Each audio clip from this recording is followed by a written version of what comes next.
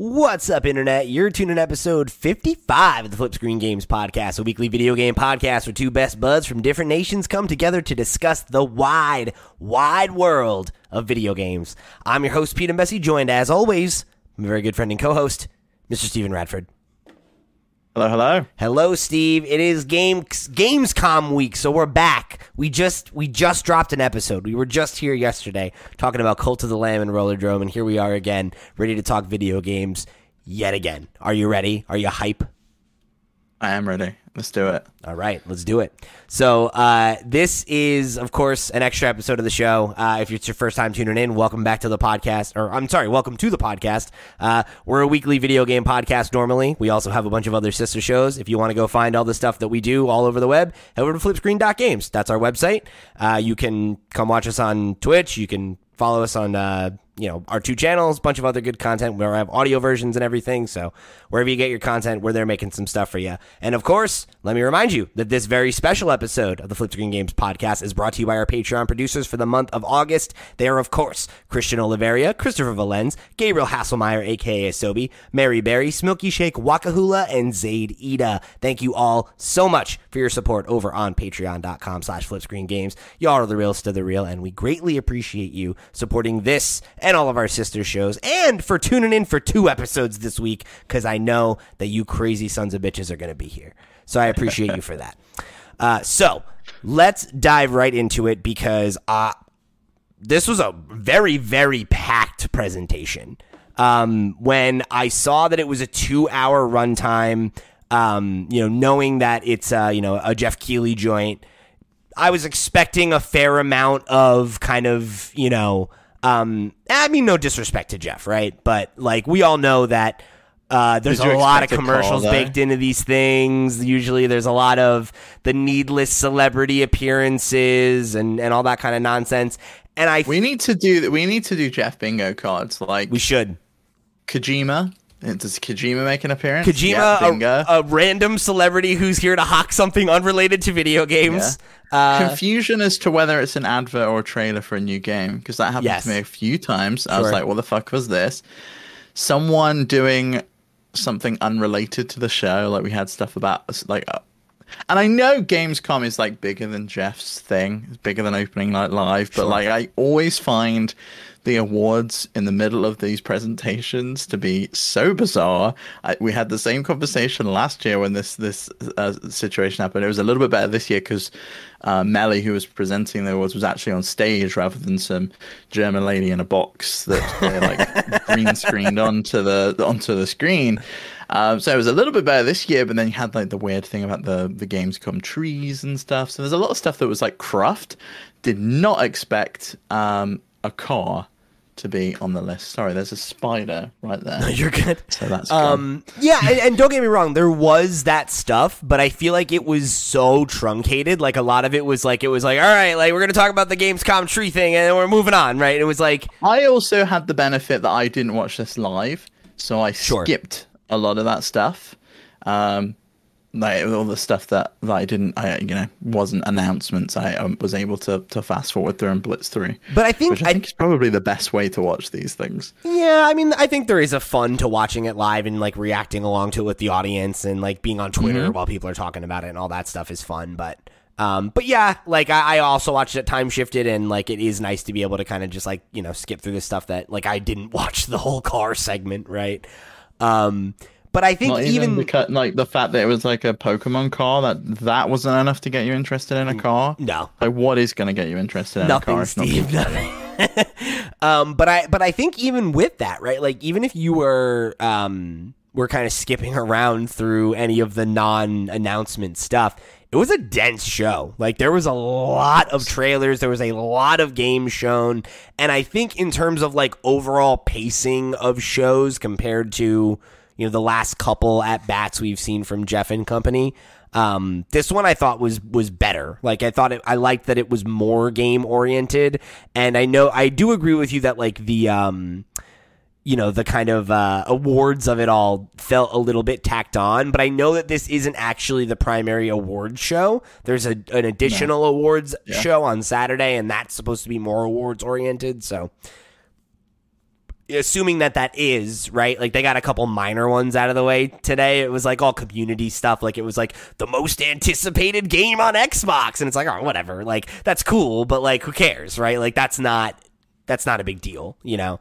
I don't mind those kinds of awards being kind of like quick and we're done, right? Because it's like, yeah, cool, like it's cool that there's hype around this game, but like it's not like, oh, here, this is this achievement that you're supposed to be able to celebrate with your peers. Like, here's your 30 seconds to talk about your game, right? Like, that feels worse to me. That was always the thing that we always hated about the Game Awards, right? Was that some people just didn't even get an opportunity to say anything. It was like, and here are these 6 awards, and they just put them on the screen, and they don't even get to see who they were up against or anything. It was very weird.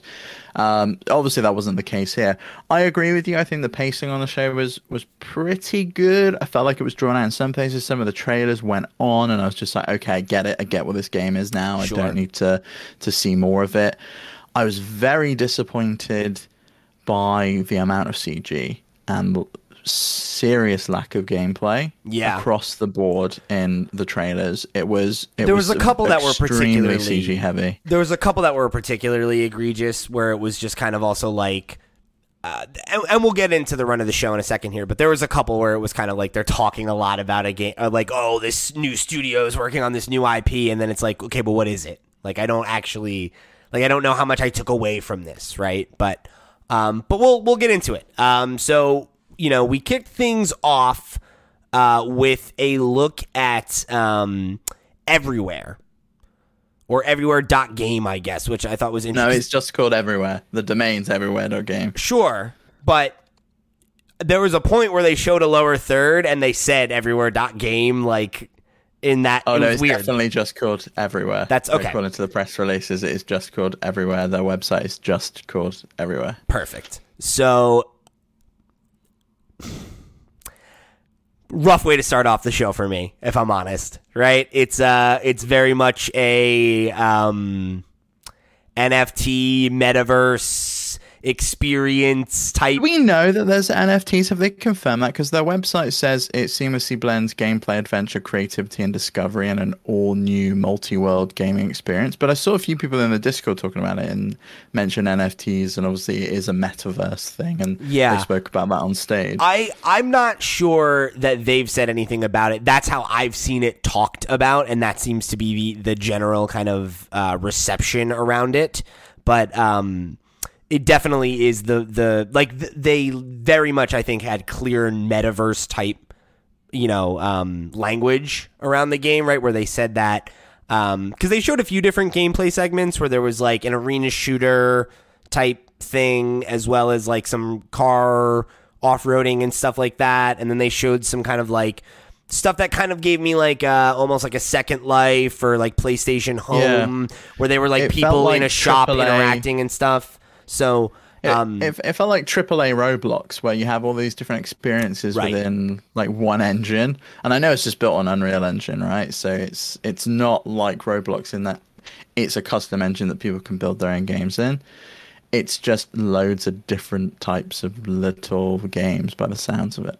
Yeah, and they showed like multiple different kinds of art styles, like there was everything from like a kind of like cartoony looking like forest scenario. There was some like photorealistic, like close up of this guy's face. Like it's tough to pin down what it actually is, and I think comparing it to something like a Roblox is probably quite apt, because they talked a lot about like it being a game about, the players are going to build the world just as much, and it's going to be about being able to express yourself in the world and play the way that you want to play, and no matter what kind of game you like, there should be segments of it that are for you. They talked about wanting to create narrative experiences, but also like sandbox kind of so it is really tough to I think nail down what this game actually is. But yeah, it is. Yeah, I don't think you can call it a game, because I think it feels more like a platform that it's gonna have multiple games. Or at least that's the goal. We'll see.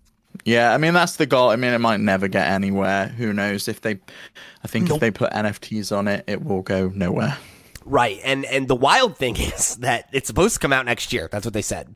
So that's nuts to me. Okay. But yeah, I thought that about a bunch of the games. It was wild, some of the release dates on a bunch of these games. I was just like, really? Like, okay. Like, people are getting shorter and shorter with their release dates. So, here's a thing too. It says everywhere is a new multi-world game experience that blurs the line between reality and the digital world. Yeah. I got to say that leaves me cold. That leaves me ice VR cold. Then? That so, like, concept. Maybe it's VR and it comes to like PSVR 2 or something. It could be. Here, you know what? I'm going to pull this up for the folks as well so they can get a look at it. But yeah, it's interesting. I don't know. Like because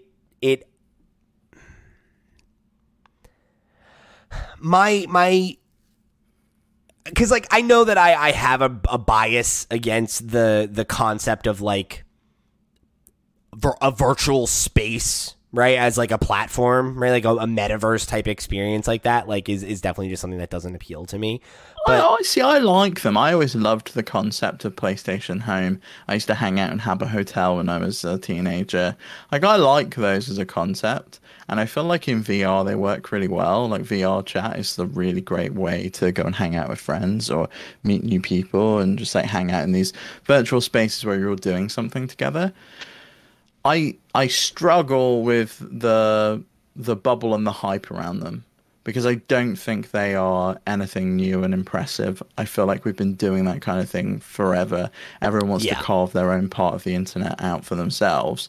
And these companies are all pitching it as if it's like the new beginning.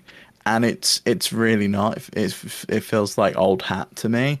And it really just feels like a way for them to get investment, because it's the latest hype words that investors want to hear. They hear metaverse, they hear NFTs, they hear this, they hear that, and they jump on board, and it sucks. But and that's what has I to be think for me, what I struggle with is I think the stuff that you're describing, like that has been successful in this space, is less a game. Right, and like it's literally a game. I don't say that pejoratively, right? Like I have nothing against PlayStation Home or Second Life or any of those types of games, but like gameplay is not what people came to those games for.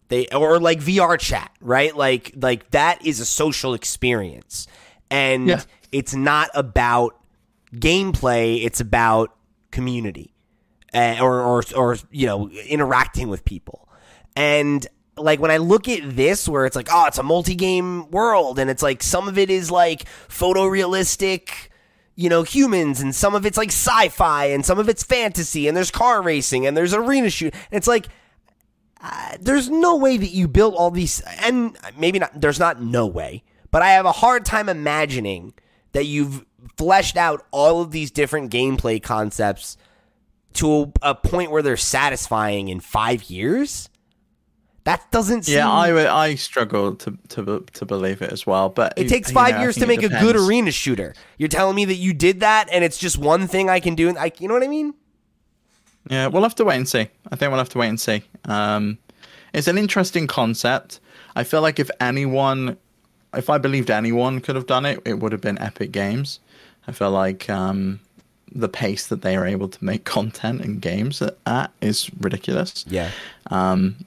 I don't know if I buy that this is going to be successful, but we'll have to wait and see. I don't feel like we know enough information about it, and I felt like that about a lot of games. Like the next game, Dune Awakening, we got yet another CGI trailer for it, and we found out just from the interaction with Jeff that it's an MMO survival game. It did say it in the end of the trailer, but it was like the logo comes up and then it's like it's an MMO survival game, and it's like, oh. That sucks. Yeah, and obviously it's an MMO survival game, so it's going to look absolutely nothing like the footage that we saw. And I hate that so much. Like, fair enough, have these glitzy CGI trailers if you want, but at least show me what the game's going to like. Garnish in some footage of what it looks like in between. Yeah, I particularly don't like that when it's a licensed product. I feel like when you're talking about like something like I feel like Overwatch is probably like the gold standard that or like Team Fortress 2 even before Overwatch. Or Destiny 2. Like we had the same thing with Destiny 2 Lightfall further down in the show, the new DLC from them. And that was just a CG trailer, but everyone already knows what Destiny 2 plays like and what it looks like, and they're excited for the new CGI stuff from the game. So I kind of could forgive that one. And what I don't like about this, and it extends to really any licensed property like this, is like, I don't need a CG trailer to establish what the world of Dune is like. You know, like literally a movie, the movie just came out. Yeah. Right? Like we're all intimately familiar with the iconography of Dune right now. Whereas like another example of this later on is the Killer Clowns from Outer Space game. And that is like a very obscure property. So like, I think that does enough to be like, okay, like you could get away with that. You could get away with just being like, this is our first tease of this idea or whatever, right? Whereas like this being like Dune Awakening, if you had shown me this and then I learned after the fact that it's like, this is a third person narrative action game and that's the main character that you play as and it's a specific story, then I would be like, oh, okay, like I learned something about this today. But this is just like, this was just a hype trailer. And there's nothing wrong with hype trailers, but like it is frustrating to me when I see a trailer for like a licensed game like this and I'm like, oh shit, that seems really cool. And then it's like, no, it's like an MMO thing. It's like, okay.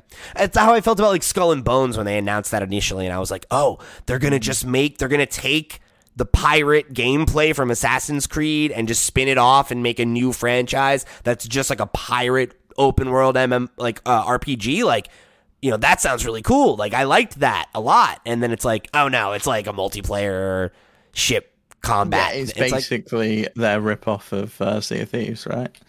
No, but it isn't. The thing, it's not even really like that. No, like, so it's like, and that's the thing is you can think of, oh, it's this kind of game. It's like, it's not really any of those. Like, you play as the ship, you know, and it's like, oh, yeah, that you didn't really present it that way, right? So like, that's not a great feel.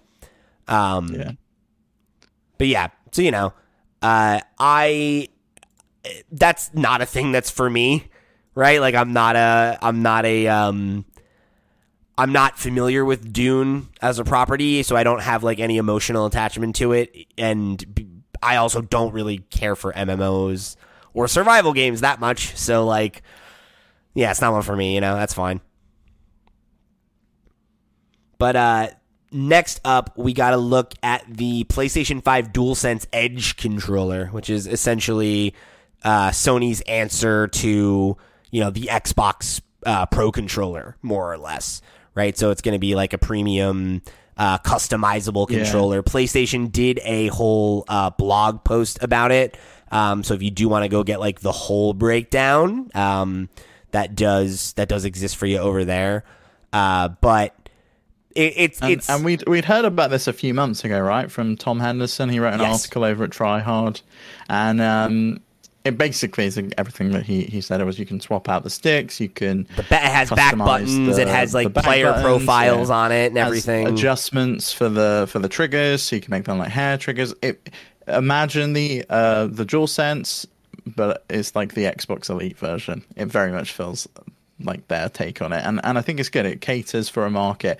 I very much like the black buttons that they've gone for on it rather than the white face buttons on the normal DualSense. I don't really like the glossy black plastic. At least it looked like glossy black plastic in the trailer. It looks like it is in the photos too. Yeah, was not a fan of that, but I loved the black buttons. I thought that looked really cool. Yeah. Do you know how much this thing costs? I didn't see a price. No pricing's been released. That's so whack. No pricing and no release date, as far as I can tell. That's whack. I don't know why you announce. Yeah, it's always a real shame when they do that. I don't know why you announce a piece of hardware like this if you don't have. Like, it makes sense to announce like a console or something early, but like to be like, here's this really sick controller, and it's like, and so many people are like, dope, I want one, and they're like, oh no, you can't order one yet. It's like, why? Like, why would you not just time the announcement around like, here's a window, I wonder right? if they got spooked by the leaks. So maybe they got, they saw that it leaked and they wanted to talk about it. I don't know. But I feel like, yeah, it's really weird because they reference talking about God of War Ragnarok and being able to save controller profiles and like swap them on the fly from within the controller and stuff. So maybe like the dedicated function button that's on there, they managed to like get that. Maybe they get this controller out to align with the release of God of War. I don't know, because it says at the end of the article, in the months ahead, we look forward to sharing more details about the DualSense Edge wireless controller, including launch timing. So I think it's probably next year, or maybe it's their holiday season product. I don't know. Yeah, it's just weird. I gotta say, like, to me, it feels like a weird choice, you know. And I guess that could be the case, right? Like, if it is that they're not planning to release it till next year, but they wanted it to comment on it now that people knew that it existed, right? And it's like, well, let's get in front of it before more information leaks, I guess. But like, it feels like a real wasted opportunity because I have a hard time imagining that they have the thing are indeed to the point where they have a final version of it that they were willing to show us and be like, this is what it is and how it works, and they don't have even a rough idea of how much it is going to cost, right? Like, why not just be like, hey, like... I mean, that's the same deal with PlayStation VR 2, which we've now seen for almost a year. I think that's different. I do. Like, I think that's a different level of investment, right? To be like, this is going to be like, there's market questions about like, our competitors are putting out other headsets soon. Do we want to try to undercut them? Like, I get them wanting to wait for the narrative on that, but for you to release this and have a big hype moment at Gamescom and everyone be like, oh, this is awesome, and all the people who want one to be like, can I pre-order it yet? And it's like, no. Like, why not just take pre-orders for it and announce the date later even, right? Like, I feel like it's such a quick pipeline to, this is an announcement, here's a link to where you can pre-order it. Oh yeah, I'm going to get it. Bam. And like, I feel like you wasted that moment. It's just, it feels like a weird choice to me, you know? But people who are going to buy it will buy it anyway, right? So, what do I know? Yeah, we don't even know what the replaceable modules are either. Like, it says the replaceable stick modules will be sold separately. They've not shown what any of the other sticks look like. No. Weird that they're sold separately, unlike the Elite controller where you get all of them.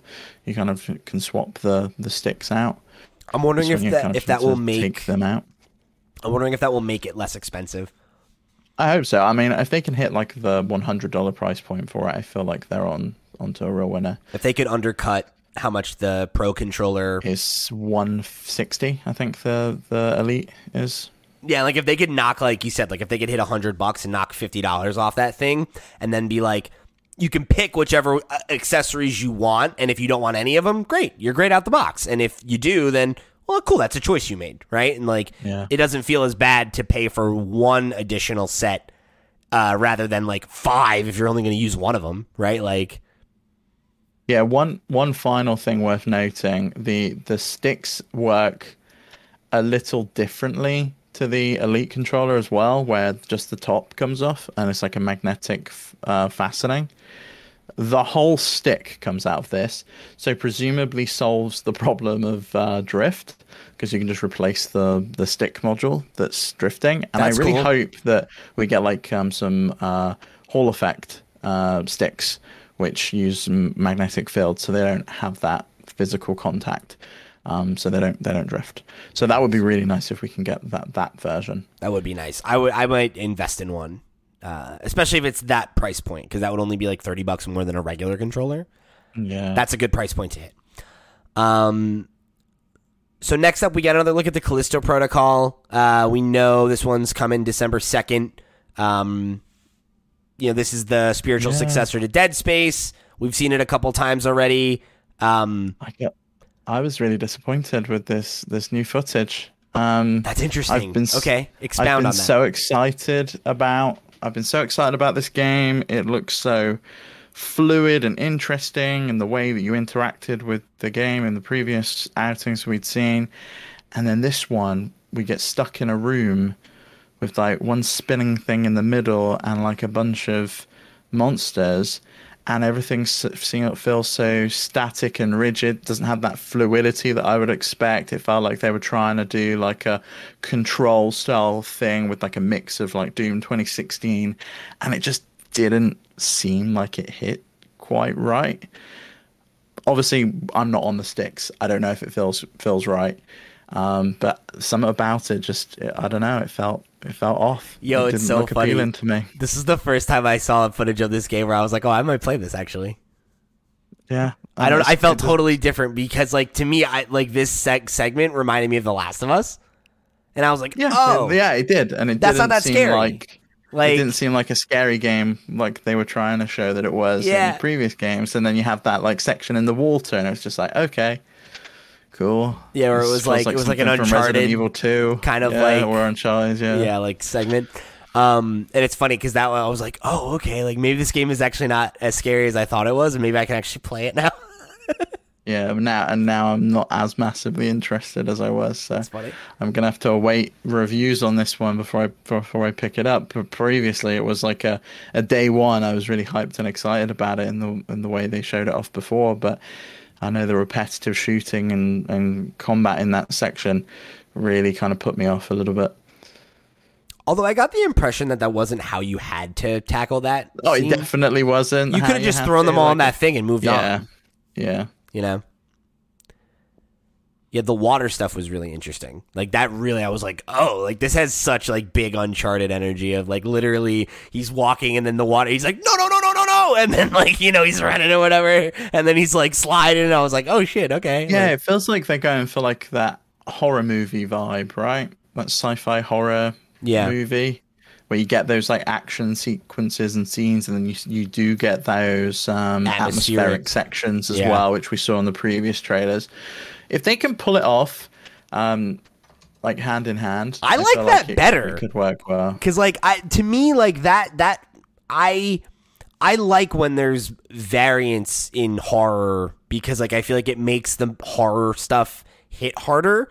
If there are moments where you're lulled into... You need that comedy in there as well. Yeah, like, my favorite horror movie is Alien, right? And, like, so much of that movie is just, like, dialogue and, like them, like, trying to fix the ship, and then it's like, and then it's like something scary happens, and then you're like, oh, no, like... But that's like really old school horror. Yeah, but to me, it's like, that's attractive, you know? Like, I like horror that is... atmospheric. Yeah, and that, like, isn't so obsessed with, like, explaining things and, like, just shoving, like, the monster in your face or, like, having too much gore. Like, there's so many things where it's like, oh, look at all we can do now, you know, and it's like... If you don't want to see the monster, go watch Cloverfield, you know, the original. Yeah. You get, like, a glimpse of 2 seconds of that thing. But, you know, I don't know, I kind of like that. You know, like you should play. We should maybe play Alien Isolation then on Twitch if you like Alien. I'd do that. I do like Alien. Anyway, so then next up we got a look at Lords of the Fallen. Oh God! Well, you got come off the bench, Steve. What's up? What the fuck was that music? Seriously, like some weird fucking 80s, like, I don't know, it was something like we're being a Guardians of the Galaxy movie in the background of like a Lord of the Ringsy, Elden Ringy style trailer. It was fucking weird. I genuinely do not understand who made that choice and why they thought it fit in any way, shape, or form. So I totally disagree, actually. Good God. Because it's like 80s hair metal. And like all of the imagery of I think I'm done with that type of music, advertising absolutely everything and being absolutely everywhere. It's not everywhere. What are you talking about? I do not think it fit at all. Oh, that's fine. But I mean, like, to me, it's like, that's the aesthetic of that kind of music, right? Like, you look at like the, you know, like Dio and, you know, fucking like Black Sabbath and, you know, like a lot of those like old school like metal bands and like, you know, who am I thinking of? Oh my God, Iron Maiden, right? And like, and there's a lot of that fantasy imagery and, you know, I mean, it's like, I thought I get it, you know, it worked for me. I understand. Yeah, again, it was a CG trailer. I don't really know much about the game. It was kind which of bums me out because I was interested in it. Like I was interested in the framing of it in the beginning, and I was kind of like, okay, but like, what is this though? Like, is this a Souls-like game? Is this, is it a Lord of the Rings game? That was the other thing, like Lords of the Fallen. Is it a Lord of the Rings game? No, definitely not.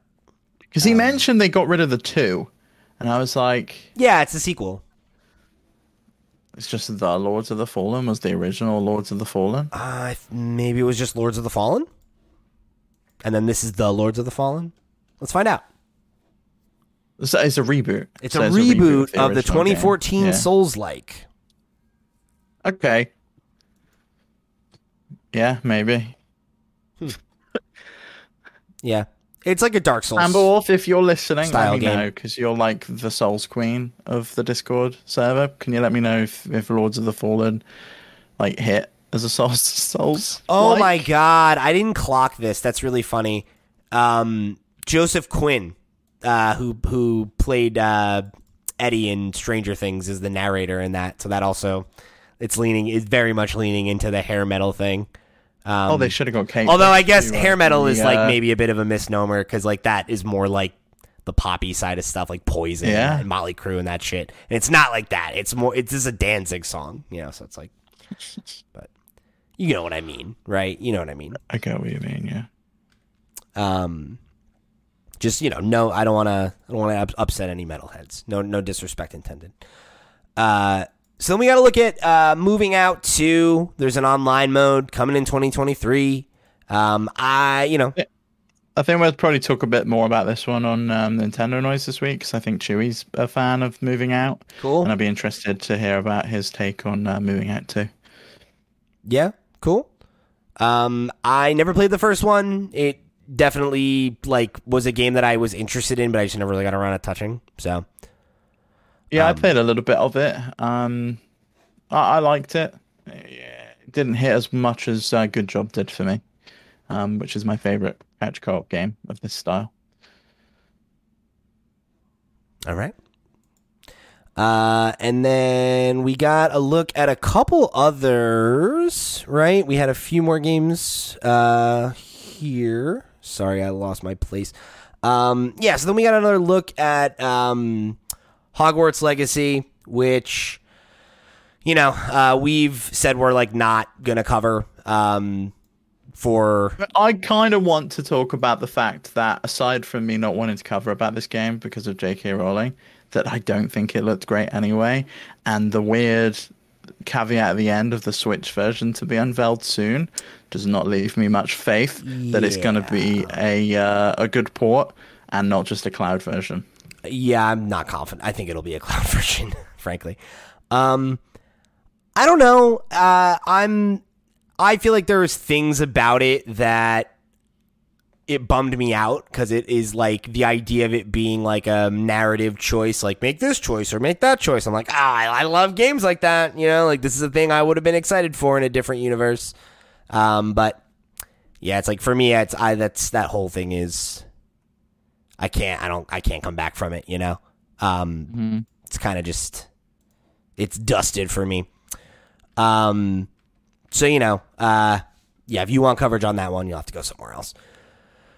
But we got a look at the new Tales from the Borderlands after that, which is surprisingly coming out in October of this year, which feels... This was one of those ones where I was just like, okay, that release date came out of nowhere. Yeah, October 21st. I guess not the craziest thing when you think about what kind of game it is, right? That it is a narrative. It's a Telltale game. Yeah, it's a Telltale style game. So the original was from Telltale, right? Yes. From Borderlands. Yeah. Tales of the Borderlands was a Telltale joint, and they did say that it is a bunch of the folks who worked on the original came back. The folks who worked on the narrative. So if you were a big fan of the original, this should ideally be true to that vision. And there is a new cast of characters, like a whole brand new story and everything. So it isn't a direct sequel as much as it is kind of like a spiritual sequel.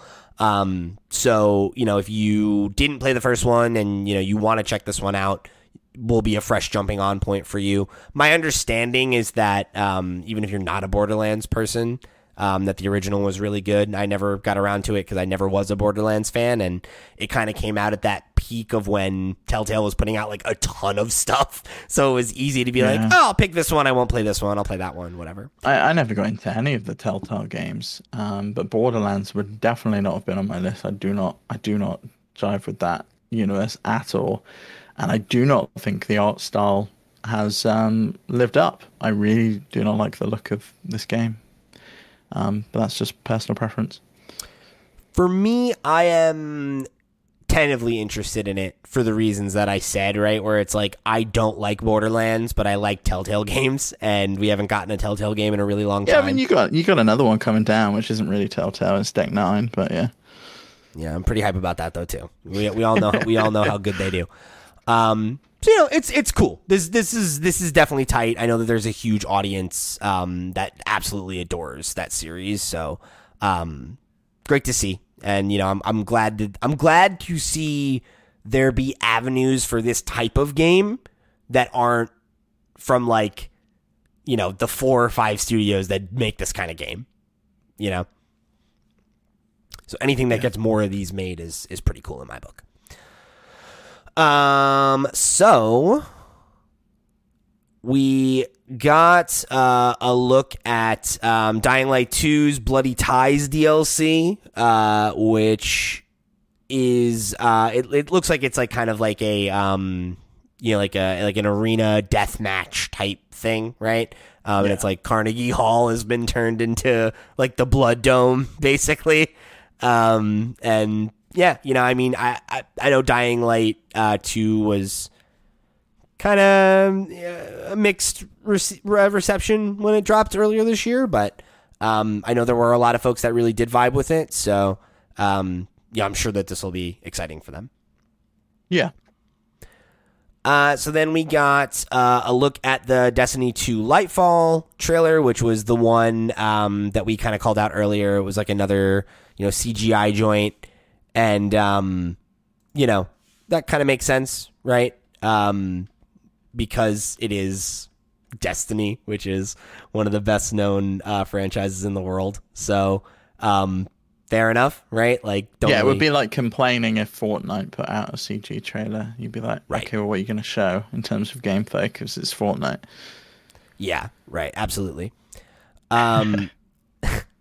So then we got a look at... So now here's one I was confused. Was this a trailer or a commercial for Tortuga, the pirate game? Oh, I don't know. I thought it was an advert. That's why I left it off my list. I'm not sure, honestly, because I've never heard of this game before. So we'll show it real quick. So this is... it's like a... honestly, it looks a lot like what's I think Skull and Bones is gonna look like. I thought it was a Skull and Bones trailer at first, where it's like, okay, it's a pirate adventure game. You're doing ship to ship combat. You're a captain. You customize your boat, all that good stuff. I don't know. I like that kind of experience. So maybe for me, but I guess we'll see. We'll see on that one. And then we got another look at Sonic Frontiers. And every time I see it, my head falls in my hands, and I'm just like, why? No. Please. Just give me a good one. No, they're not going to do that. One good game. They won't. But I thought that one was... Like, I'm not going to sit here and say that Sonic Frontiers looks good, but I think this was the best showing of it. Yeah, absolutely. We got a good glimpse of what the game actually is and how it actually plays, and like look at the boss battles and look at the different zones and the different stages, and like basically it seems like all the narrative takes place on like that overworld where we've seen Sonic with those weird like robot things. and those like structures that are like they're taken out of Breath of the Wild, and then he goes into these like traditional Sonic 3D stages or like 2D style stages, and then has like boss battles where he like runs rings around the guys. Yeah, and there were like the segments that we saw that were more like the more traditional Sonic levels, right? Where it is like there's kind of these points where you're just going through like a regular 3D or 2D, you know, like Sonic Adventure or like Generations type level or whatever. And I thought that stuff looked okay. That looked pretty good. So it's I don't know. Like maybe this game won't be as bad as we think, but it is a Sonic game, so it's like don't set your expectations too high. You know, I feel like every one you're like, could this be the good one? And it's like, no, it never seems to be, huh? The next one I thought was so funny, the way Jeff introduced it. I was like, do they know that they've like gone through the ringer in the press, and Jeff doesn't want to even say their name on stage anymore, and he just introduced them as a French studio. Yeah. The thing that's interesting about that too, though, is they're publishing it. They're not making it. Okay. It's a developer called Parallel Studio that's actually making the game. Okay, fair enough. Yeah, and it looks very different to like a traditional Quantic Dream game, right? Yeah, because I don't think it is, right. Like, definitely seems to be like a story driven affair, but I did think that was interesting, interesting way to characterize it. But yeah, it's Under the Waves, and it's seemingly a narrative type experience where, you know, it seems like there's been like a post-apocalyptic event, and the oceans have risen, and parts of, you know, I guess seemingly. So this is their ham-fisted take on us destroying the planet. This is their attempt. They took on racism, and now they're taking on climate change. I don't like that. I'm joking. No, just because we'll make fun of Quantic Dream all you want, but like this is a different team, you know. Like fuck Quantic Dream, sure. Like, or like at least what's his name? I can't think of his name. I think it was more than just him though. Like the whole studio got sued. Oh sure, no, I know, but like leadership often has a lot to do with like how culture is developed, right? I can't think of his name right now, but the head of the studio, who is, you know, also kind of pompous. It's David Cage. David Cage, thank you. I'm not gonna blame Parallel Studio for the sins of David Cage. I don't know enough about them to lay that on them, you know. But it's like it seems as though our society has sunk in, right? And like you see these remnants of like old roads and buildings and stuff, and you know this guy's exploring it in this like submarine and everything, and you know it seems like an exploratory narrative adventure type thing. If that's your jam. Mm-hmm. And then we got an absolutely fucking insane look at Goat Simulator 3, which, you know, if you know anything about Goat Simulator, right, like, you know that it's wacky, right? It's very, like, over-the-top nut job kind of game. And the fact that there isn't a game, Goat Simulator 2, and they're just calling this Goat Simulator 3, like, they're in on the meme. And, like, this trailer just kept introducing things, and it was like, there's jetpacks now. There's all these skins. You can play as a rhino. You can play as a shark. You can play as a shark and swim in concrete. And like, it just feels like so, like they're like driving cars now. They're causing explosions. Like there's all this, there's like a thing where he's like making a guy's head giant and he blows up a dam, and it's just wacky. It's truly, truly wacky, over the top nonsense. And it, you know, it seems like a fun time, you know? Yeah, I feel like this is going to be a great one to fuck around with on stream. Might just land at a really bad time for us if we're deep into Pokemon land at that point. But November 17th is when this one drops. There's too many games coming out. Yeah. Yeah. It looks fun, though. I'll say that. I never got around to checking out the first one, but this is one I could see making the time for, just for, like you said, for like streaming, at least.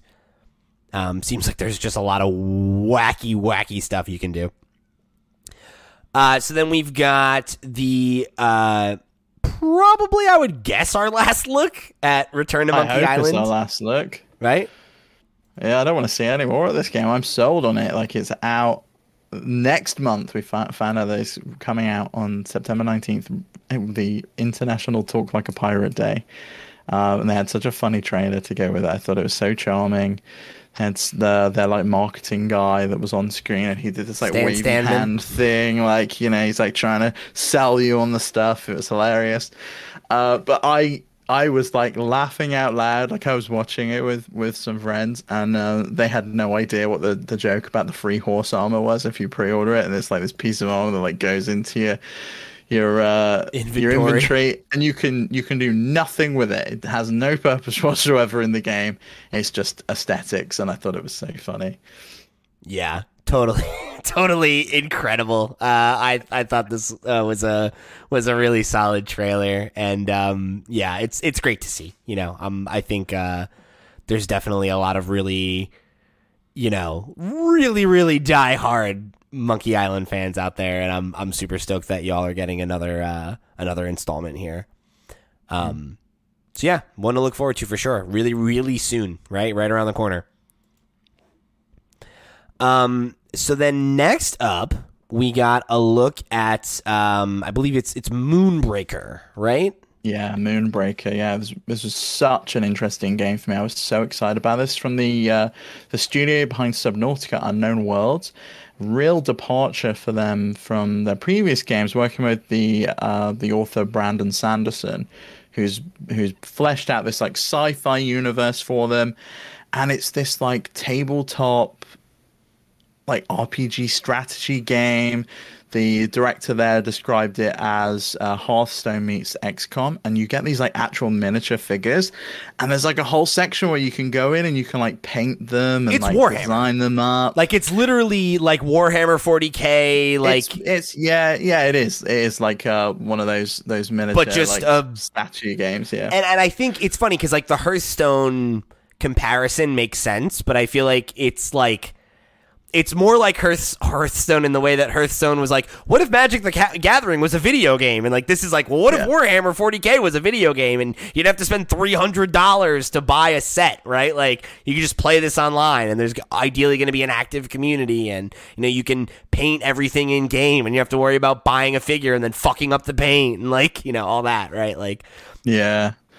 I'm so excited for this. I think this is sick. Cool concept. I really like cool. this. Yeah, I'm with you. And like when he described it as it had like a Guardians of the Galaxy or Fire for Life feel, I was like sold on it. And then like he was just like, every unit in the game is special and game breaking, and I'm so curious as to what that means in terms of actual gameplay. Like, there's obviously a lot of strategy that goes into every single piece, and building out your team that you're going to go into these battles with, and figuring out what works for you, and what works for you might not work against who you're up against. And you know, it's really going to be luck of the draw as to is what you've picked going to work. But it's coming out September 29th, early access on Steam. I'm really excited to check this one out. I think I'm probably going to pick it up if I'm not too busy with Monkey Island and Splatoon at that point. This is just the problem, is picking and choosing which game. It'll be there though, right? It's in early access, so like it'll have, if you don't get to it at early access point, it'll hit, oh, now it's like in beta, right? And you're like, ah, cool, I'll jump in then, right? Like, you'll have lots of opportunities to get into this game. But I'm way into that. That is so my jam. I've always wanted to get into Warhammer, but money. So I love the idea of taking like the fun of that board game formula and finding a way to make a unique, you know, video game take on it. So then next up, we got a look at Friends versus Friends, which is a like card-based kind of like cartoon shooter from the look of it. Yeah. Look, it had like vibes of that other one that we saw, Neon White. Yes. That recently came out that kind of took everyone was into it, and then it sort of went away. I don't know what what difference it is. I loved the trailer for it, though. That's a lot different in terms of just the kind of game it is, but like the core like card based thing, I think that's like an apt comparison. But that's like it's like a score chase, like level complete type game, and this is a multiplayer shooter. Okay, makes sense then. Yeah, it looks cool. It has a really good style, very like cartoony, and like I like that some of them are just like wacky. Like some of them are like turn yourself into a giant, like make your enemy's head get huge so that it's easier to get a headshot off, and like things like that. Oh, yeah, I thought that was so cool. Yeah. That's really cool. Yeah, like that's a really, really novel idea. The thing is, these like live and die by getting a player base. You know, we had that same thing with that one that came to Switch, where you would like shoot and like certain parts of the body would get bigger. Do you remember that one? And like you would end up like as a giant, and just the player base just never got there. And it's like, is it going to be free? If it's not, is it cross-platform, cross-play, like all that good stuff? Like, you know, like all of those things are things that definitely like limit its reach quite a bit. So, you know, it's like, I like the idea. I hope it comes together. Like it seems like a fun concept, but I think you're right that like it's a game you could easily see fall by the wayside if it doesn't, you know, spark the way that it needs to. So then we got a look at Lies of P, which is allegedly coming in 2023. We'll see on that one. I think it will. Like we actually saw some gameplay. We saw quite a bit of gameplay. As well as like CG. So I feel like this one could come in 2023. For sure. On Game Pass day one, which I think is such a coup for Xbox to have a Soulsborne game come to Game Pass. It'd be the first one that lands for them. And I loved the look of this game. I was so excited. It's like a new Souls convert with Elden Ring this year. I'm actually really excited about getting into something that's a little bit of a different story, a little bit of different kind of genre and different play style. Yeah, and it seemed to have some like guns and things in there. Very interesting framing device in that it is so it's a reinterpretation of Pinocchio. Yeah, you play as Pinocchio, right? And like they showed Geppetto and everything, and he's like this weird old like steampunk inventor, and he's like, finally we meet, my son. And it's just like, this is such a weird energy, but like could be fun. Yeah. You know, it could be good. Probably not for me, right? But definitely it looked like a very competent game. You know, like the gameplay looked sharp. It looked like it looked like it had a good feel to it. So hopefully for all you Souls nuts out there, it's a good one, right? And it's one that's worth checking out. Yeah, I thought it looked really cool. Yeah, I was into it. Totally wacky stuff, but I like totally wacky stuff, so that's cool for me. So then we gotta look at what is it? Atlas Fallen is the name of this. Yeah, one. The new game from Deck 13 that started with the line, "The sand has memories," and I was like, okay. It's coarse and it gets everywhere. Yeah. I was like, yeah, I don't know about this. Had like a very Forspoken feel to it, from at least what I interpreted. I'm not sure on it.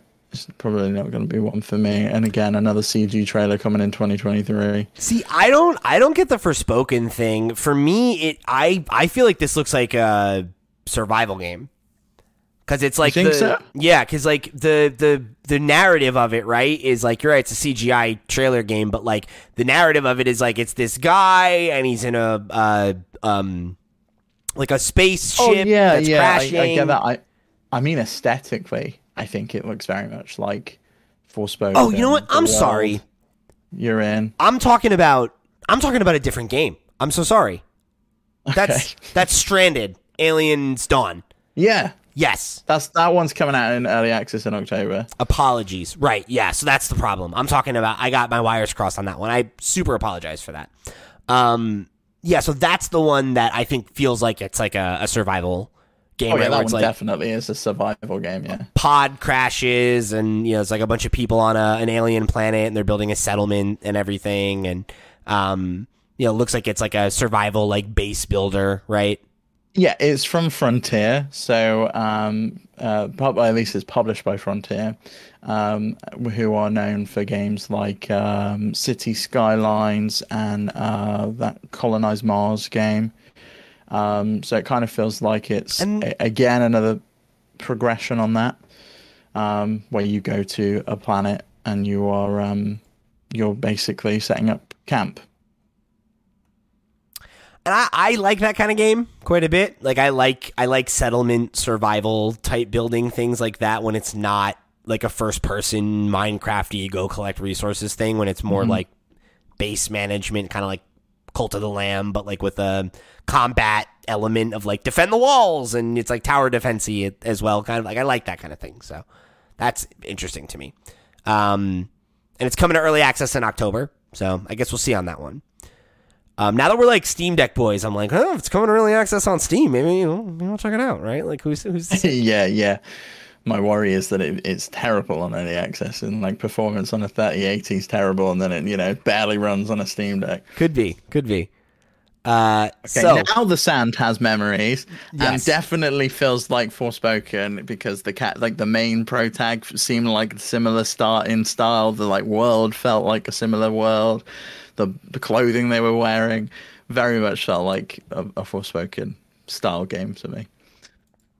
Yeah, I don't know. I didn't quite get that vibe, but like I guess I can see what you mean, right? But like, it's just another one of those kind of like fantasy trailers where I'm just kind of like, okay, but like, because like there's this what the fuck is it? Yeah, like how do I play this fucking game? And it's like what is it?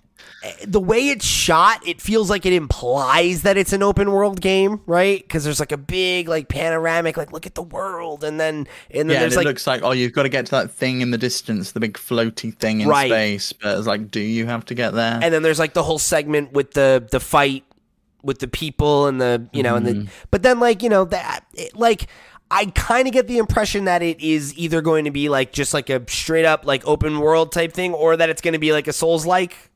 That's kind of the vibe I feel like I'm getting, but it also feels like it implies some kind of multiplayer element, right? Because like the whole thing is about these two folks meeting up and fighting a monster together and everything, and so I don't know. It's interesting. I'm not totally sure what to make of it, but I also do feel like I have some idea, kind of, but it could also just be me extrapolating from like what I've seen in trailers in the past and being like, oh, okay, it seems like this kind of game, right? But it's good to get that confirmation. It's like, this is interesting, I guess, but I don't really know what it is, so it's hard to like put it on the like, oh, I'm looking forward to this just because it had like a and it's not like it's a known franchise and license, right? Where like if you had like a CG trailer and it was like a Final Fantasy, you'd be like, oh yeah, great. And it's like they do show some gameplay, right? Like there is like this section near the end where it's like the fighting the some of the bosses, and then they're like like speeding along on the sand and everything, and like I don't know, but like... Oh, yeah, like the Sonic run on the sand. But it's like, what is, like, I don't know. Like, is it... I just feel like I don't know what kind of action game it is, right? Like, is it more like Platinum-y, where it's like a hack and slash? Is it more like a Souls-like? Is it, more just like kind of like a third-person action game? I don't know. Like, I feel like I would love to have a little bit more clarity. Rather than just, like, have a bunch of kind of like ideas swirling around and then like some flashes of gameplay where it's like, okay, I see some action, but what is that? What am I doing moment to moment? That's a big question for me. So then we're going to look at Homeworld 3, which is a space-based RTS. And based on the way Jeff talked about it, it seemed like it was kind of like an old school legacy RTS franchise. So that's a little over my head in terms of like, I don't know, like is there like a diehard audience where this is like a Monkey Island type thing for that community? Yeah. I'm not totally sure, but I like RTS as a genre, and I feel like it's one of the few genres that like I don't feel like has had like a huge resurgence in recent years, where it's like, what's like the modern? I don't know about that. Like all of the like Relic games. That's true. Yeah, I'm not to say that there aren't good ones coming out, but like I don't feel like there's been like a big mainstream acceptance of it in the way that I feel like a lot of other kind of like quote unquote, dead genres that had like a real golden age have kind of come back in a big way, and like lots of really good quality RTS games come out for sure, but like don't feel like they've necessarily hit that broader mass market appeal again in the way that like StarCraft was like one of the biggest games in the world when it came out, right? Like, and it certainly isn't that anymore. I feel like maybe people outgrew the genre, which is fine. But it's still one of my favorites. I still love Age of Empires. Still go back to that all the time. And this is a Relic game. Homeworld. Nice. They're really the only company making these great games anymore. They make Age of Empires now as well. So they're the only ones in the RTS club these days. Well, I appreciate that they're out there carrying the torch. So then we got to look at some new content coming to Genshin Impact, as well as a look at a new game from them. Yeah, not the first time we've seen Honkai Star Rail from Hoyoverse, but like, yeah, they've changed their name like that. I had to ask Greg because he's like a massive Genshin fan. Okay. They changed their name to Hoyoverse from Miho or something. Okay. Outside of China only. In China, they're still called like Miho. Outside of China, they're Hoyoverse now. Interesting. The note, because I copied and pasted them into our document, was because I was writing it as I was watching. I can't remember the name, but I give approximately 0 shits. But looks like the Persona 5 protagonist, and that was my take on that Honkai Star Rail, which is the train in space game. Because I know it's going to be a gacha game, and I don't have time for those. Yeah, I just Genshin is not something that like ever really tickled my fancy, right? So it's like I think I'm kind of unfairly like dismissing this game because I'm like, oh, I don't like Genshin, so I'm like, am I gonna like this? And it's like, I don't know. Yeah, you probably definitely not. should check it out if you I don't know, because like I don't feel like we know enough about what it is from the trailer that they showed. I'm sure there's a lot more information out there if we wanted to go look for it. But yeah, like the style for me very much felt like it was a Persona 5 protagonist or maybe a character from Fire Emblem. Sure. Yeah, I don't know. It definitely didn't like. As somebody who has a negative perception of Genshin and like doesn't, I'm not like looking to go check out Hoyoverse's next game. I don't feel like this did a particularly good job of selling me on like what it is, but I'm sure we'll see it a lot more times between now and when it actually gets out. So, there's always time for them, I guess, to change my mind. We'll see. So then we got a pretty long gameplay clip from High on Life, which is the new game from Justin Roiland, who you probably know best as the co-creator of Rick and Morty. He's got his studio, Squanch Tendo, that did that VR game that I cannot remember the name of right now, but was very warmly received, if memory serves. And this is kind of their next at bat, and it's like a more traditional first-person shooter, but like with their like zany, art style and comedy and everything. It's a game we saw a while ago, and like the rough premise is that like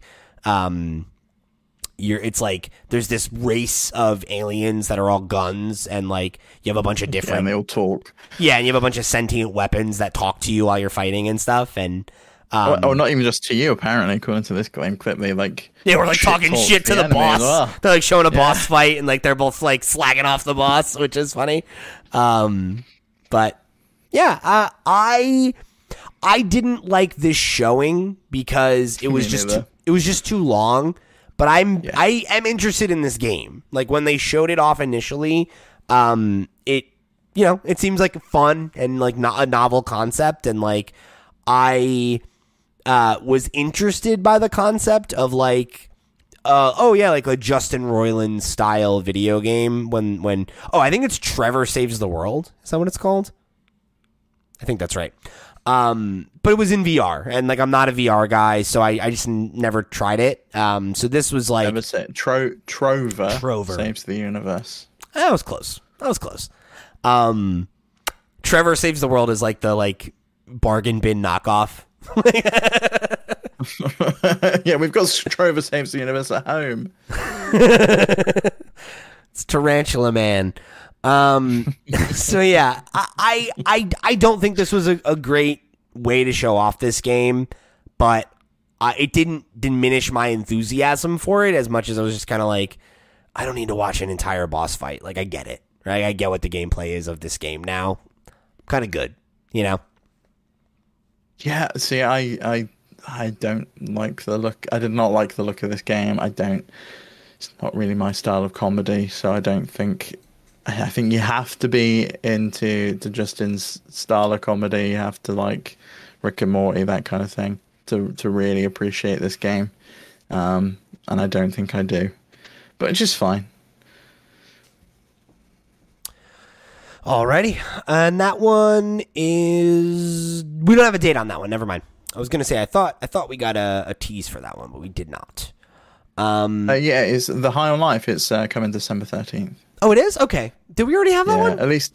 Yeah, we already had that date. It's coming to Game Pass. They got the date on at the Xbox showcase. Got it. Yeah, and the fact that it is coming to Game Pass day and date, I'm excited about that. I can just give it a shot, see if it's for me. So then we got another look at Telltale's The Expanse. Now, this is something I don't remember them saying before, but Deck 9 is working on it. Deck 9's making the game by the sounds of it from the interview. It's not really Telltale's, is it? It's more Deck 9's The Expanse. I guess. It's weird. Like, it's like, are they working on it in collaboration? Is it... I think Telltale's publishing Deck 9's game, from what I could tell. Which is interesting. For some reason, I thought Deck 9 was owned by Square, but I guess they're not. I guess they're just the gun for hire on Life is Strange right now. Which makes sense, right? Like that's unless they got sold off, because didn't Square sell a bunch of those off? Well, that was the thing I remember thinking at the time. I was like, "Oh, what's that mean for like the Life is Strange?" No, yeah, they're not bought. Their company's actually called Idle Minds LLC, and they just trade as Deck 9, which is very weird as well. Huh. That's interesting. Yeah, but yeah, they're developing it, published by the new Telltale Games. Which is actually LCG Entertainment. Right, it's like the reborn Telltale Games. Yeah, they like bought up all of the assets and the IP and are now publishing those games again. Right, and like there are folks from the original studio that came back and everything, but So either way, however you slice it, this is, I think, a game that definitely interests me. I've not watched The Expanse, which is the Amazon Prime series that this is based on. But like I said earlier, I love this style of game. Big fan of Deck 9.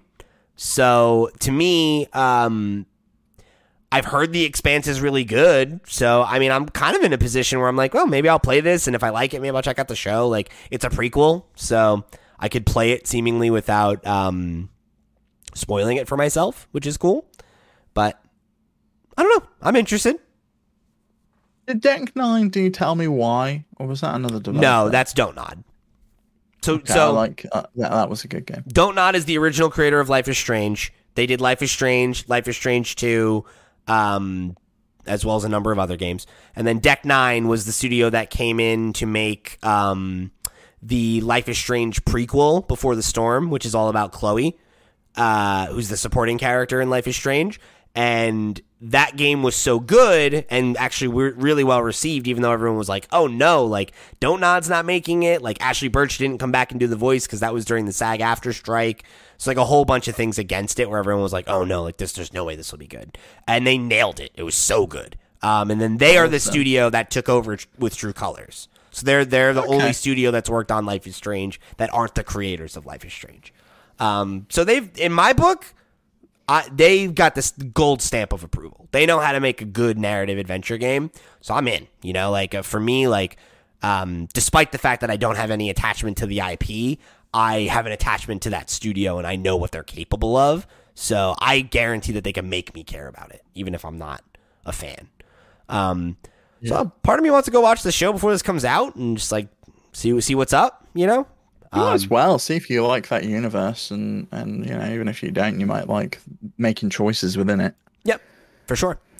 Coming out next summer, apparently, and it looks like it's pretty far along. So, yeah, looking forward to that one. So then we talked a little bit about this one earlier. We got a look at Killer Clowns from Outer Space, the game, which you can sign up for the beta right now. Apparently, it's coming out in early 2023. While this was a CGI trailer, I think it's actually extremely clear what kind of game this is. They pointed out that this is from the director behind Friday the 13th. So if you're not familiar, Friday the 13th, the game was a online, what's the Dead by Daylight, right? It's like that style game. You play on teams. You play on teams. You're either Freddy or you're trying to run away from Jason. Freddy. Jason, that's it. And then in this game, you're either the killer clowns or you're running away from the killer clowns. Right. And they showed a little bit of the gameplay. It's the exact same kind of thing, right? They show the clowns running around with the guns trying to catch everybody, and you're you and the townsfolk are going to try to fight back and survive and escape, Sick, right? Friday the 13th, I know had a really dedicated community, even though it was a game that had its problems.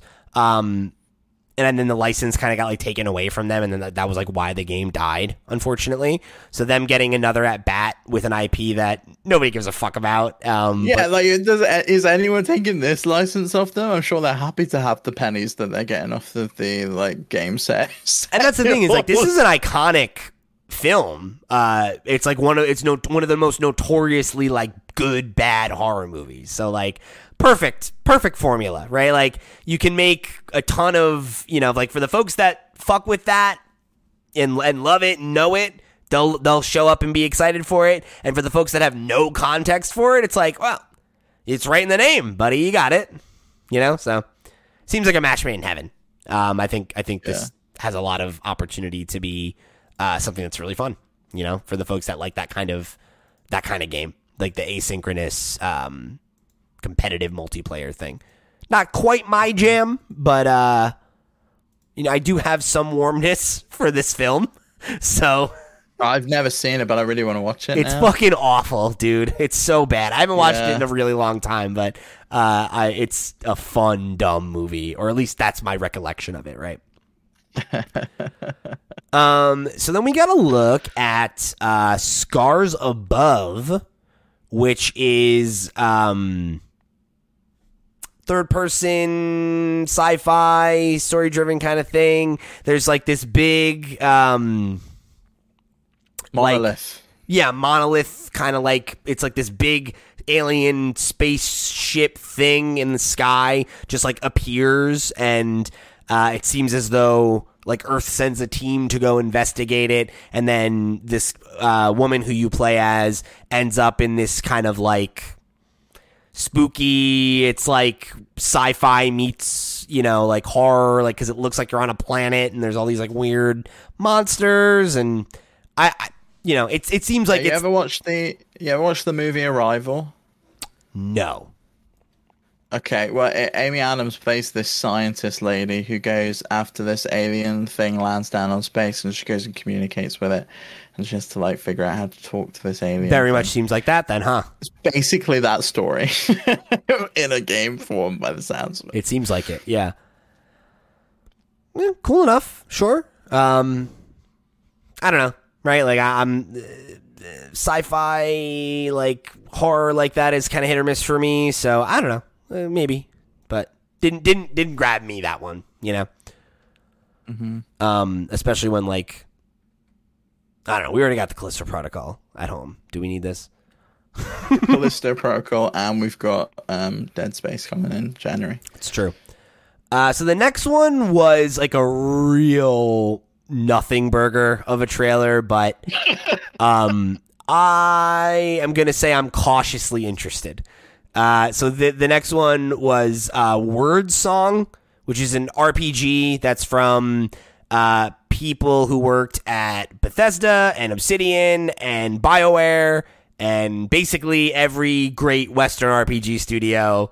They had a credit that they were like, hey, we're the folks that brought you these. Now we're a brand new studio and we're working on something new. They're called Something Wicked. They gave like a very, very brief tease of like, this is a fantasy universe that we're working on. That's about all we got, you know? I am certainly interested based on the pedigree, right? We know that I love the Dragon Ages and the Elder Scrolls and, you know, whatnots. All those games are beloved to me. So, you know, the idea of them getting to work on a new IP and, you know, getting to have a studio that they own and have the stake in, like, it's great. But there is always that question when this kind of studio gets announced where it's like, we have a brand new studio and it's all these veterans from all these amazing teams. And it's like, they've never made a game together though. So no, but then look what happened with Multiverses, and they made something amazing. Right. So they could make something incredible. Exactly. But there are also other stories of like, oh, look at all these people came together, and then it's like, oh, okay, it didn't come together the way you thought it would.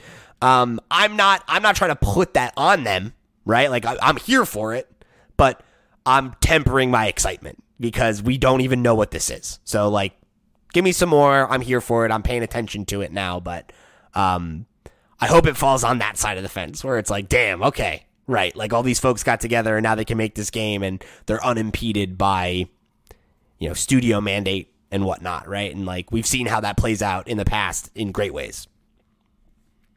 Yeah, it seems like it's very new on the ground. They're hiring for a bunch of positions, but I love the fact that they're like a fully remote team.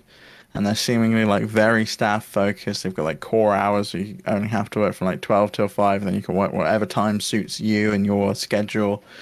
There's a lot of cool stuff that they're implementing to make it a nice place to work, and hopefully they can make a great game alongside that as well. That all sounds beautiful to me. So yeah, Something Wicked Games. I'm paying attention to what they do next. So then we got to look at a free expansion coming for Age of Empires 4 to celebrate 25 years of the franchise. We're getting 2 new playable factions. It's the Ottomans and what was the other one? Oh, I threw to you and you're just dropping it, Steve. You're just dropping it. Come on, buddy. Come on, buddy. Pick it up. Pick it up. Okay. Unbelievable. He's just like, I got nothing for you. You've thrown to me and I have nothing for you. You know, I'm trying to find the other Malayans, I think is the well, there you go. We got 2 new factions coming to Age of Empires 4. Yeah, and they're not like new to the franchise. Both of them have been in the series. New to the game, returning. But new to Age of Empires 4, which is nice to see. You know, cool that it's a free update celebrate. Too. Yeah, I mean they do this all the time. This is not the first free update they've added. They keep adding them, which is great news for fans of the game. It would be really nice to celebrate 25 years with a console port, and I hope that is planned at some point because I feel like tons of people could experience this game on console. Age of Empires has been on console before and it worked just fine, and I feel like you did such a good job with Halo Wars. That game was built from the ground up to be on console, though, and I think that's the difference. That is the difference, but you know, other Relic games are also on console, and I feel like that they could adapt the controls and make adjustments and make it work on console. Fair enough. So next up, we got to look at Gotham Knights, which got an updated release date, which is wild. How rarely that happens, right? The game's coming out on October 21st now instead of in November, which is cool. I don't know. I'm so cautiously optimistic about this game. Like, I want it to be good. Obviously I'm a comic book guy. Love Batman, and the Bat family, I should say. But I don't know. The whole like multiplayer. It's like you don't have to play a multiplayer, but it is multiplayer. I'm just like, that makes me so nervous. I really feel like this game feels like it's gonna come out and be like a 7, and I really want it to be. I really want it to be good. But for some reason, it gives me pause. What we've learned about it, and like. We've seen a lot of CGI stuff, and I'm interested. I felt like that trailer went on forever. It was pretty long, yeah. And it's like I don't know. I'm certainly not out on it, but it definitely is like I think a wait and seeer for me, and especially it doesn't help the fact that now it's coming out the day before I get married, so I'm not playing it that weekend. So if it comes out and it has like a lukewarm reaction, it's one I could see me maybe skipping or maybe like trying to get to later, but which is awful because like I love the first 2 Arkham games, and I feel like it's been so long since we got anything from that franchise, and I didn't like the last one, so it's been even longer than that for me. Yeah, but cautiously optimistic. I really, really want this. I want this to be on my Game of the Year list, and I just don't know that it's going to hit that bar. It's definitely not going to be. No, I don't think so. I just don't think it's going to hit that bar. From what's on your list so far, like we spoke about yesterday, I can't see that this makes it on there. Yeah, I think you're probably right, and that is a bummer to me because I want it. I want it to hit that bar, but we shall see. So then, next up, we got to look at Where Winds Meet, which is a new adventure game. We got another look at some CGI gameplay combo deal. Was your Ghost of Tsushima like senses tingling a little bit, or like Sekiro style senses tingling? That's what I got from it. A little bit. Like it did at first, and then there was like some really like cartoony like superhero shit where you're like running up a wall and stuff, and I was like, I kind of want it to be a little. She like walked on. She walked on water like Jesus at one point to like get to the ship, and I was like, okay. Which I like when that happened. I was like, oh man, okay. Like I kind of want it to be more just like Ghost of Tsushima, but like also I'm like, well, we already have Ghost of Tsushima, right? Like let this be its own thing. I'm not gonna be annoyed that it's not a game I already like, right? Like I had never had a major context for like samurai fiction before, right? Like I've never like done the Kurosawa stuff. Like samurai has never, it's not a thing I've explored a lot. So like the idea of another game kind of coming in and establishing like, hey, like we're like, the Saints Row to their Grand Theft Auto. I'm like, I fuck with that. I could definitely see myself getting into that. Yeah, I thought it looked cool. But yeah, I need to see more. I can't just be a CGI trailer that sells me on it with minimal gameplay. I wouldn't say it's minimal gameplay. Okay, yeah, fair enough. This one was actually quite expansive. They show like multiple fights with bosses. They show that you running across the water and blowing up a pirate ship, and I think we have an idea of what this is. Looks fun. It looks fun. This one's on the radar. This one's on the radar for sure. Glad it's not coming out soon because there's too many games. Happy to have it on the horizon. Still got some coming out very soon. They're still up on the list. Way too many. But yeah, there's also like some weird ass like Kingdom Hearts ass imagery or like Death Stranding ass imagery where there's like these like swords fly. I have no idea what the like mythology is here, but like the vibes are correct for me on this one for sure. So then next up we got the announcement of Kojima's podcast, which is coming out. Absolutely bizarre. It's coming out on September 8th. And is Spotify exclusive, and they said that it's going to be simulcast in English and Japanese, So there'll be like, I would imagine the way that you've always heard Kojima, right, as a non-Japanese speaker, where the person who's his translator will probably translate what he's saying, and that'll be the English version. And he was like he said specifically that like this is intended for a global audience, and it's going to be like talking about creating, and like there'll be special guests, and Jeff's going to be on one, right? I think he said Jeff was coming on. He said Jeff was going to have a regular segment, actually. Hey. So, it said Jeff's entertainment industry news section will also become a regular feature. Oh, okay. So not sure what that means. He really is good friends with Jeff, isn't he? Yeah, they're buddies. And they said that there would be special guests from various fields, so not necessarily limited to. He's going to have a bunch of movie games. people on because he is like obsessed with movies, and I love that about him. I think it's so fascinating. He's probably just going to be like, who's some cool people that I've always wanted to talk to, yeah. Yeah, so it wouldn't be a Jeff Keighley presentation without Hideo Kojima showing up to just say hi, right? So that's cool. Good for him. So then we got a look at Park Beyond, which seems like it's a roller coaster tycoon spiritual successor type game, but we already have a Planet Coaster, right? So not the first time that we've seen it either. We've got a Planet Coaster. I feel like this did show that it went a little bit further than some of the stuff Planet Coaster can offer. Had a little bit more variety in there. I don't know. I like this style game, but I agree with you. I feel like Planet Coaster is like the gold standard, but then I feel like a Frontier is the gold standard of making those style games.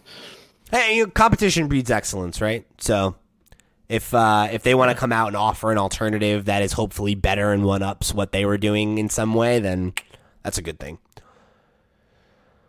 So we got Jeff's commercial for the Mini Aceman concept car, which is a gamer car with Pokemon integration from Mini Cooper.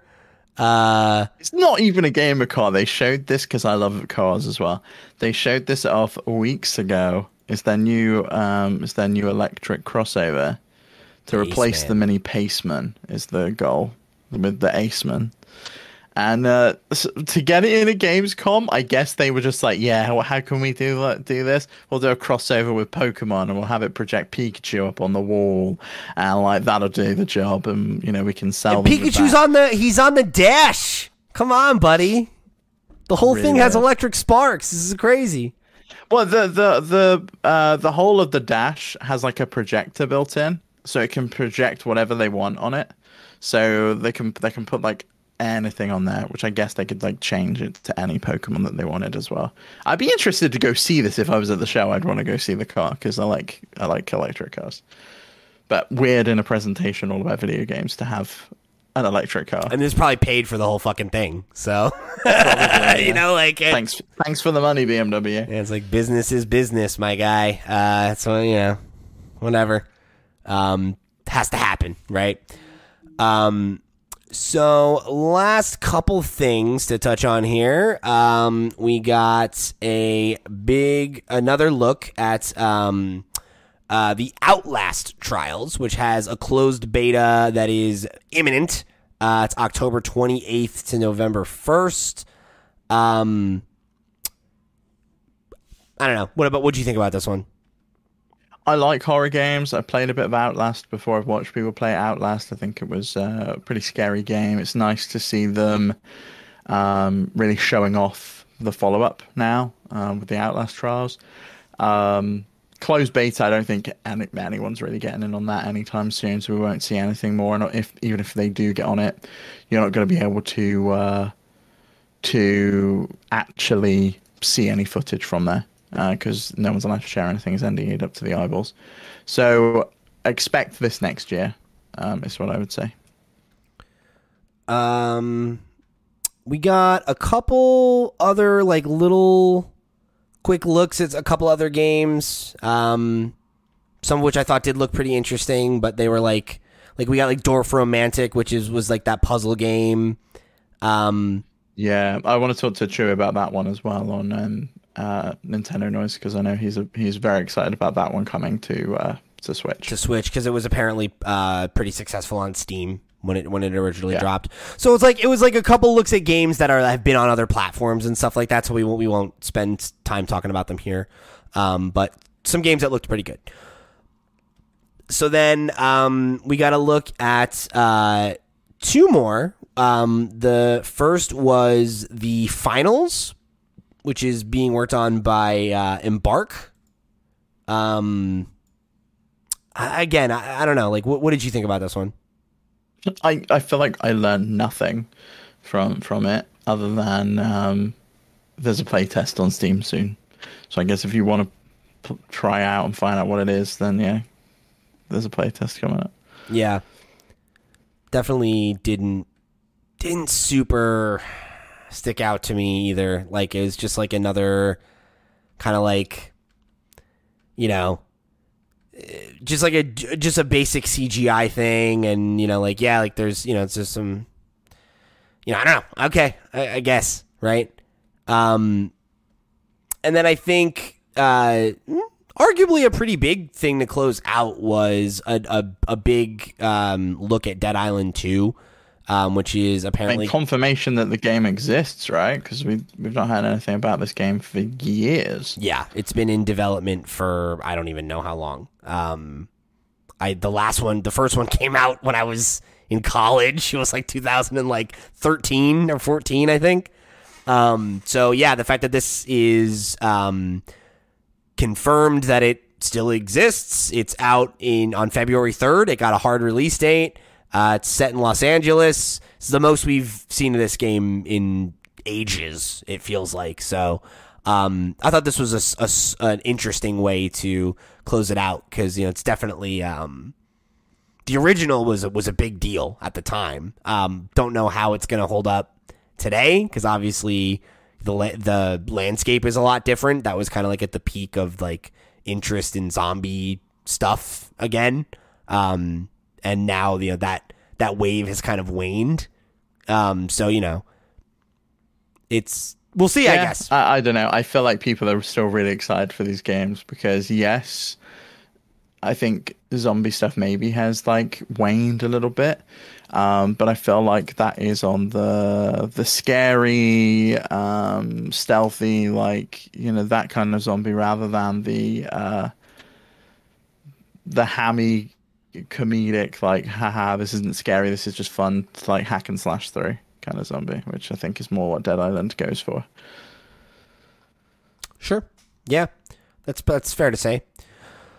We'll see about this one. It's interesting because it's been in development for so long, so it's one of those things where it's like, has it been in development for so long because that was really tortured, troubled development? Has that been time well spent? Is it a game that feels old now? Because I don't know. How many generations do you think this has gone through before it got here?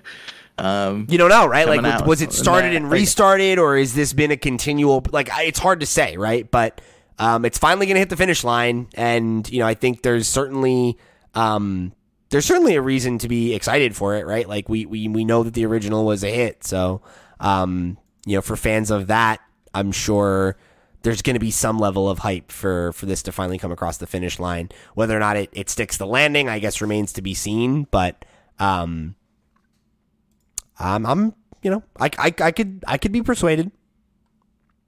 Yeah, and coming out so soon. Like, I was really shocked with that February 3rd release date, like a solid release date, not just like a window, like early 2023, like an actual day when they're saying this game is landing. Which I think is cool. So other like weird tidbits, like LA as an island, I guess this is like post-apocalyptic, and we've like the rest of the USA is sunk or something, or like it's branched off of the United States.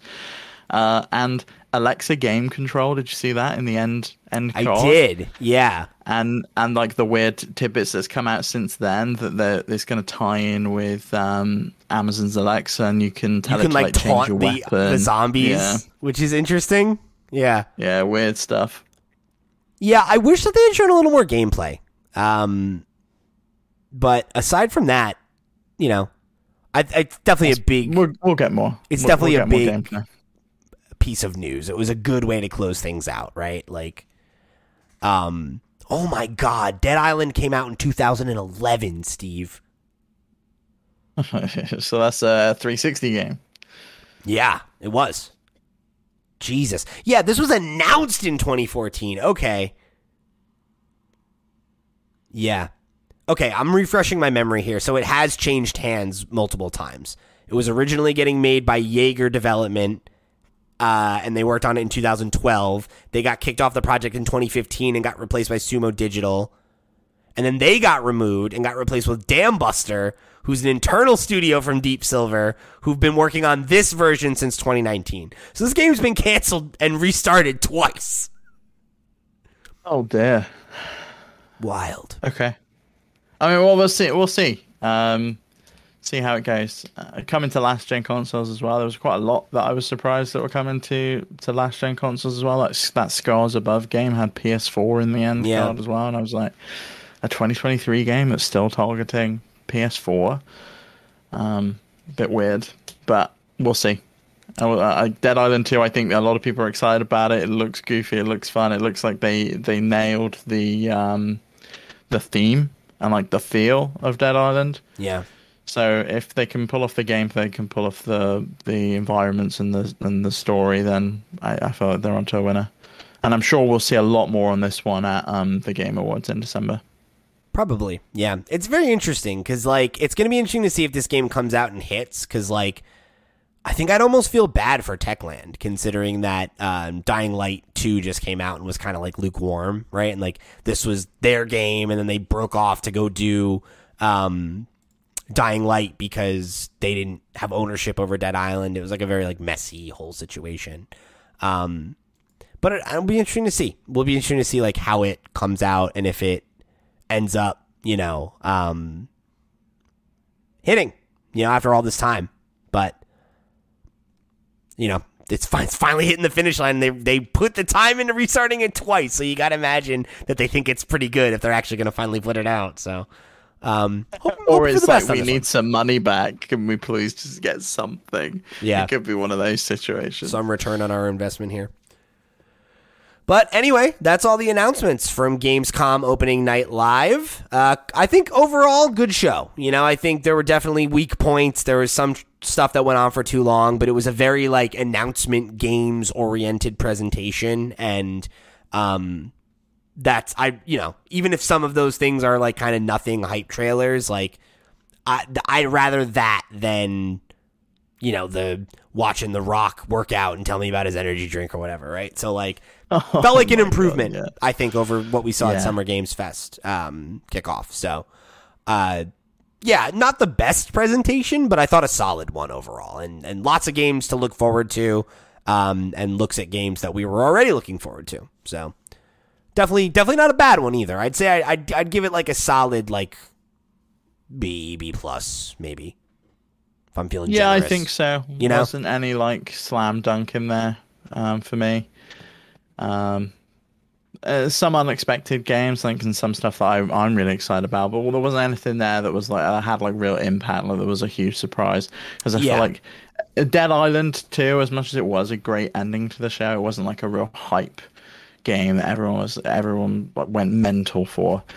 But there was still a good range of stuff in there. And nice to see some deeper dives on some of the games that have been announced. Agreed.